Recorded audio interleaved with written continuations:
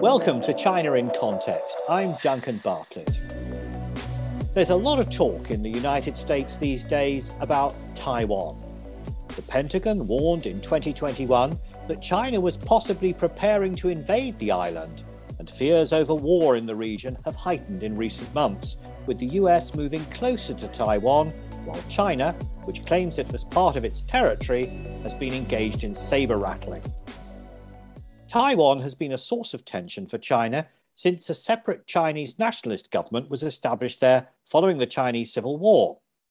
Beijing has long since vowed that it will reunite the island with the mainland, preferably peacefully, but by force if necessary. Today I'm joined by an expert to discuss Taiwan's relationship with the US. On the line from Washington is a guest who's given this matter a lot of consideration. He's Michael Swain, Director of the East Asia Programme at the Quincy Institute for Responsible Statecraft. Now, last time when we discussed China, you were quite critical of the approach taken by the Trump and Biden administrations, and I expect you're going to have strong feelings about Taiwan too. Can you start by telling us why you think this relationship between the US and Taiwan has grown closer, despite the fact that the US doesn't officially recognize Taiwan diplomatically? Right. Well, thanks very much, Duncan. That's an excellent question. I think that US policy toward Taiwan has been heavily influenced by the overall downward curve in Sino-US relations that we discuss in the other podcast, and the emergence of these sort of worst-casing zero-sum assumptions about each other, and that plays into the Taiwan situation. I think it's also a reflection, US moving closer to Taiwan is a reflection of China's acquisition of more potent military capabilities of relevance to Taiwan, and also to the growing political strength of an independence-oriented Taiwan political party on Taiwan, and the disarray and really sort of in some ways near collapse of the opposition Chinese Nationalist Party. Now, these kinds of developments have led to ever greater levels of US support for Taiwan as a means of signaling US resolve to Beijing that Washington will resist efforts to coerce or use force against Taiwan, and also to facilitate Taiwan's support within the international community. But I think this support, this growing US support and China's own response to it, which is in part saber-rattling and efforts to poach Taiwan's diplomatic partners, they're really threatening to greatly undermine, or if not destroy, the understanding that was formed at the time of US-China normalization. And that understanding was that the US would acknowledge the Chinese position that there was one China and Taiwan was a part of it. And China would stress its desire for peaceful unification, as you said, and not the use of force as a top priority. So I think that is really what explains the US moving closer to Taiwan, but there are clear dangers here. Taiwan buys most of its weapons from the United States, and the Biden administration seems committed to including Taiwan in its grand strategy, as it calls it, with respect to China. It seems to me as though there's a broad congressional support for the defense of Taiwan as part of the Pacific Deterrence Initiative, I believe it's called. How many contrary voices are there out there which are challenging this approach? There's quite a few voices out there, independent individuals who are not signing on fully to this kind of viewpoint. I think many people who understand the role of Taiwan in US-China relations are really opposed to the apparently growing US effort to regard Taiwan as a strategic asset to be kept separate from China. This concept that Taiwan is some kind of a high-value strategic asset is really directly countering the one China policy that I mentioned, that does accept the possibility of peaceful unification between China and Taiwan. Now, this notion of Taiwan as a strategic asset isn't just being mentioned by outsiders from the government. It was recently presented in congressional testimony by a senior Defense Department official. And it's also contained in various ways in the draft legislation, not just the Pacific Deterrence Initiative, but the U.S. Innovation and Competition Act in the U.S. Congress. which also refers to Taiwan as a strategic entity for the United States. So this development is, I think, really dangerous for stability in the Western Pacific and for the security of Taiwan itself in that region. Let's talk about Taiwan's key industry, semiconductors or microchips. Taiwan Semiconductor Manufacturing Company, that's known as TSMC, that produces about 90% of the world's advanced chips. And it's also a major investor in the United States. How do you think this influences US strategy towards Taiwan and indeed towards China? My view is that Washington really should take efforts to invest more in high-tech chips.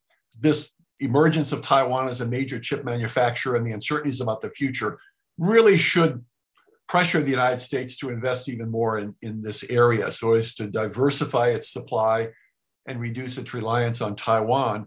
But it shouldn't be held out, this Taiwan as a chip maker, as a reason for the US to oppose future peaceful unification between the mainland and Taiwan.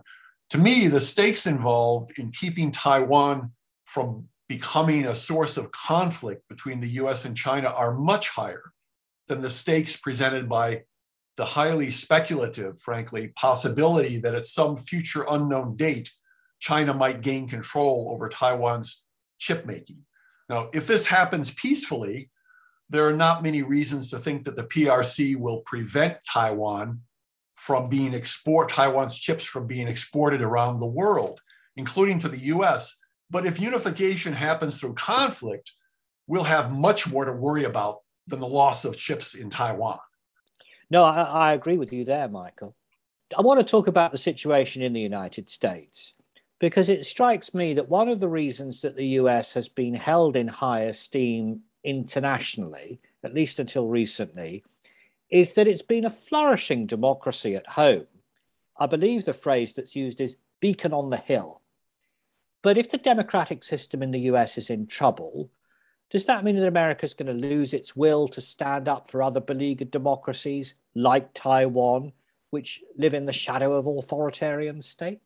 Well, of course, we could consider or come up with all sorts of extreme scenarios in which US democracy fails or shows signs of failing, and Washington seeks to consolidate its domestic situation by cutting back on its overseas commitments. But in my view, I think the bigger danger here is that US fear of China and other countries thinking that it has lost its will and capacity to support Taiwan will lead China to miscalculate and use coercion or direct force, thinking the United States doesn't have the will to resist this. And it could lead the US to overreact to what China might do, with the goal on the US side of disabusing China that it has lost the will and capacity. This kind of desire to, or tendency to miscalculate on the one hand and then to overreact on the other as a result of a perception of American decline is really, I think, what is the more dangerous kind of a dynamic that we're looking at here. Let's think about the security situation in East Asia, which is tense. Isn't it better to keep the US deterrent in the region rather than to withdraw and leave the various players, including China, to battle it out? Surely that would be much more dangerous than what we've got at the moment. Oh, sure. Of course, I think under current conditions, it would be extremely bad for the US to just decide to withdraw from Asia. I mean, this could precipitate nuclear proliferation, the acquisition of nuclear weapons by other Asian countries. It could intensify arms racing among the Asian powers. It would just really, if it were done precipitately, if it were done in a short period of time, if it were done without adequate preparation or adequate reason, I think it would be very damaging. I think it's better instead for the US to move forward towards a more defensive force posture in Asia, one that is not as likely to be escalatory, to encourage other Asian states to increase their defense capacity if they view that as necessary, and to start building incentives to develop more cooperative security arrangements, not just exclusive ones. And the US also needs to, I think, become a much more vibrant and influential economic and diplomatic presence in Asia, as we discussed in the other podcast. So I think the United States needs to remain actively engaged in Asia. It needs to really keep its presence there in many ways, but it needs to alter that presence in other very significant ways that can really reduce the tendency towards worst casing and security competition and increase incentives for more cooperative interactions, not just militarily or politically, but also in the economic sphere.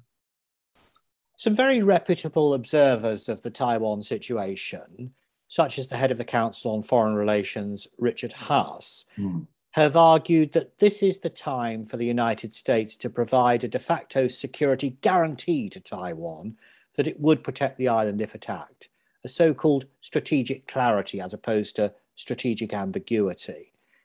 What's your view on that proposal? I'm against it. I really don't think that that kind of a move is going to help stabilize the situation in the region. It is an action where we're basically declaring that Taiwan is a strategic ally and that we would come to the defense of Taiwan regardless of what the conditions might be that would provoke Chinese coercion or attack. And these kinds of actions could result from not just calculations that the Chinese take, but also calculations that the Taiwanese might make. And if the Taiwanese think that they have basically a guarantee that the US will defend them, then I think it's possible that in future times, not now necessarily, but under future leaderships, Taiwan might be less risk averse. It might be more willing to take the kind of risks that could result in conflict. None of us want that. Also, doing that would certainly be viewed by the Chinese as an abrogation of the one China position by the United States, and it would just reinforce even further in China's mind the need to establish a more effective military deterrent against a US intervention in Taiwan. Now, the Chinese already assume that the US is going to intervene in a Taiwan crisis, most likely in some way. But what prompts that intervention and what kind of intervention it is, that is all still very much unclear and would have to be decided by the president in consultation with Congress, if indeed the security of Taiwan were at stake. Our time is limited today, Michael, but before we finish, I want to just make one other observation. I don't think that changing tack on Taiwan is something that a US president can do arbitrarily. The Taiwan Relations Act was passed by Congress in 1979. And among other things, it places an obligation on the US to help Taiwan to maintain a sufficient self-defense capability. I know that you might take the view that the act should be adapted or even rescinded, but that sounds like a political impossibility to me, particularly in the present climate. Oh, well, I agree. I mean, I don't support rescinding the Taiwan Relations Act. I think in many ways it does serve a useful function in defining the US support for Taiwan, but it needs to be interpreted correctly. And the limits it outlines for US-Taiwan relations need to be observed properly. The Taiwan Relations Act does not treat Taiwan as a security ally of the United States. It does not require the US to defend Taiwan militarily in the event of conflict. And it certainly is not the be-all and end-all of US policy towards Taiwan. US officials have started speaking of the US One China policy as consisting of the Taiwan Relations Act, which it places first, and the 3 communiques with China and the so-called 6 assurances. Now, I don't know if this placing of the Taiwan Relations Act first is a deliberate and consistent move on the part of the Biden administration, but I don't think it's helpful because it tends to emphasize that the Taiwan Relations Act is the dominant US policy document that defines US policy towards Taiwan. And it is not. It really needs to be combined with the assurances that the United States has also given to China through its communiques and through its long history of relations with China over the Taiwan issue. The US needs to include Taiwan in larger strategic talks with allies and with China regarding how to stabilize the Taiwan situation and the larger Asia competition. I think that is what's an important need for the United States rather than altering the Taiwan Relations Act per se. Michael, thank you for giving us your perspective on the issue of Taiwan and cross-straits relations. That was Michael Swain, Director of the East Asia Programme at the Quincy Institute for Responsible Statecraft, a think tank in Washington. This podcast is produced by the SOAS China Institute, part of the University of London. There are details of our courses and events on our web pages, soas.ac.uk. But for now, that's all from us here on the China in Context podcast team.